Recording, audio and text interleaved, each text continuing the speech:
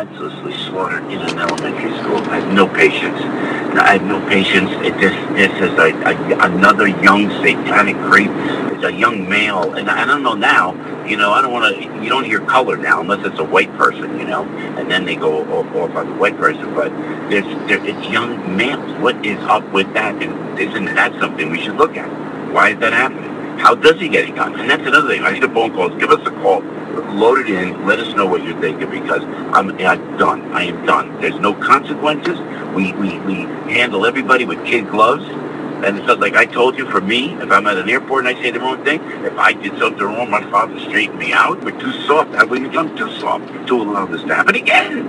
Right after Buffalo. Right after Buffalo. And then you've got nobody in charge in the United States of America. There is not one person leading the way in the United States of America.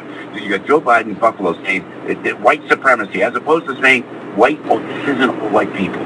This is Satan. This is Lucifer. This is the devil himself surfacing on Earth in our time. And this should be a hint, maybe, of things to come. I'm just saying. But you need a president to bring us together. This guy did not.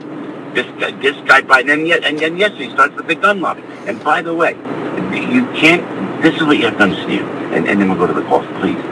If you marginalize with this extreme Marxist organization that is known as Washington, D.C., the Democrats, the people running the show now. There's no Marxist. If you marginalize them, and we let them in. They somehow finagled shenanigans, bought whatever they did with the election. They were in, and they're in now.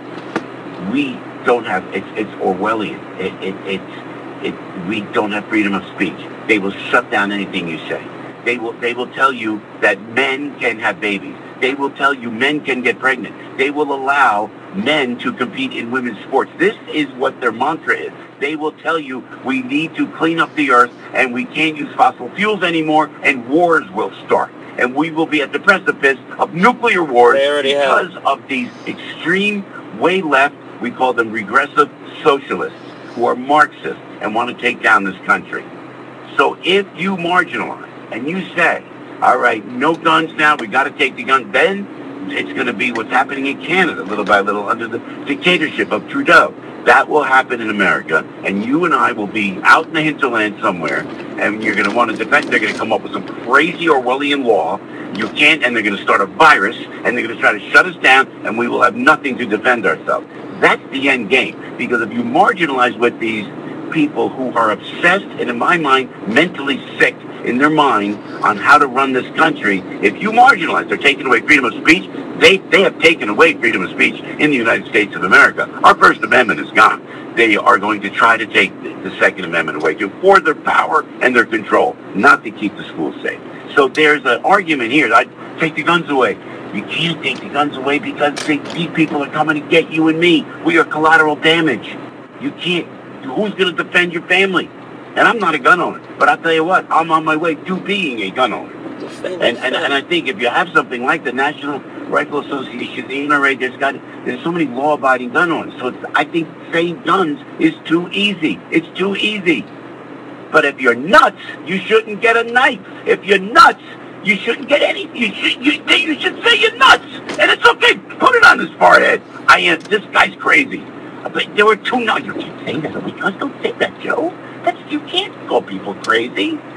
These are sick, satanic, evil people that just hate the world, and they're going to go out and they're going to hate everybody else. And there's not enough. We have the red flags, and we're too gentle a society, too nice a society.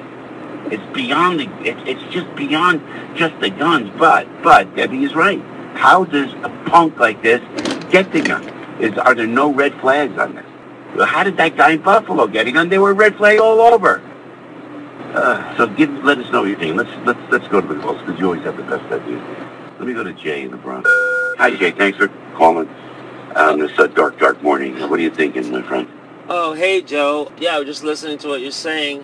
We definitely have too easy, unfettered access to assault weapons for 18-year-olds.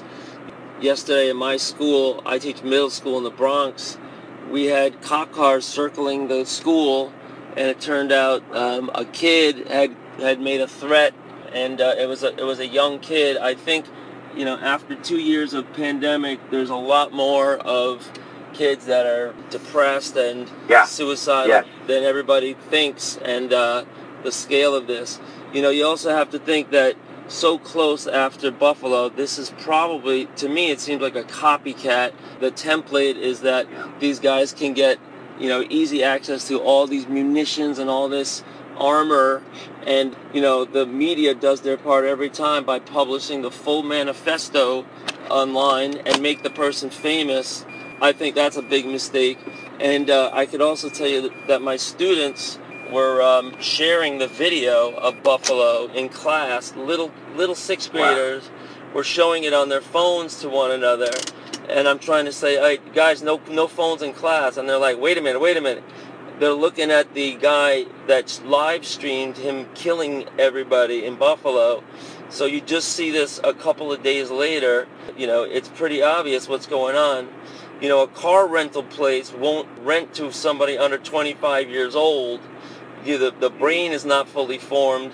The decisions that people make, are sometimes very high risk, young males. And that's why the military wants them, because they follow orders so efficiently, without question. And they do as they're told in the military, and that seems to be the most efficient way to run the military. And and it's good that those kids get discipline, and they get training, and they get safety, and they get access to services and things. But on the other hand, the kids that are just on their own in this post-pandemic world, that can just go into Walmart with a driver's license and buy a Bushmaster, it is predictably killing children now, the leading cause of death for kids in the U.S., above car crashes because of a recent spike in the last couple of years. So, to my mind, it's real simple. We do what Reagan said and ban assault weapons. He came to see the sense of it after he was shot, and I think that we have to do that again. All right. Hey, great phone call. Thank you. Watch him dispute everything. Teacher in the Bronx, New York. Not an easy thing, and thank you. So those are things we have to break down. And I know you're going to say, no, don't blame the guns. You have to talk about everything right now. Right now, we got to talk about everything. And you have to talk about everything. You can't. The problem is the Second Amendment is so important because of, look what's happening. I'm going to say this 1,000 times this morning. Look what's happening in this society, in this Orwellian society under this administration. We do not have free speech in the United States of America. We do not have free speech. You're the one banning books. If I say the wrong thing right now on the radio, they're going to take the microphone away. And the good thing is I could care less. I can sleep later. But if I say the wrong thing, God forbid you say the wrong thing, you can't say election fraud, right? Am I right or wrong? And I know. And not without evidence. But there's people that are afraid to say things that are in the mainstream media, and even not even in the mainstream media. What does that have to do with guns? Media, they're afraid. Why is he saying that we need our guns for that? 2020, oh, you can't say that. Then they're not going to put you on the show. Why? Because I'm talking about something that matters. But the point is well taken with what Jay is saying. The pandemic breeds this as well. You're going to lock down a society, you're going to have a problem. You're going to have a problem. You're going to lock kids down. You're going to tell them to wear masks. You're going to dictate to them. That is exactly what I'm talking about. This comes from the way far left. And this is what? This is. They don't care about virus. They care about power and control and fear, instilling fear. I've seen people with this virus. No, Texas didn't lock anything down. With fear, with this Wuhan virus. Do we find out where the virus came from? Do you want to go to China? Find out? Boy, oh boy. Is he going far afield? Because, oh my gosh, I'm telling you, it started at the Wuhan Institute of... he said Biden made Buffalo shooting about race. The guy was espousing white replacement theory in his manifesto for his reason for killing. Right. They put the manifestos out. They put out what happened. These killers become heroes. And there's kids watching them. Look at this.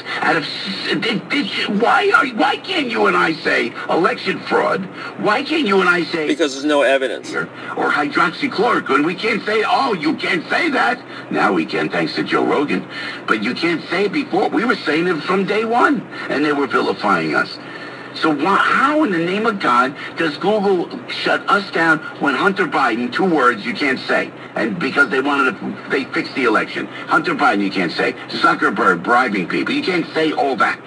But you could let a manifesto of a killer out online. That is a problem. See, we're coming up with the answers. We're going to come up with solutions. And indeed a copycat crime, Jay, is right. Is right. I don't know about the guns. I mean, a kid goes in to buy a gun. You got to help me out here.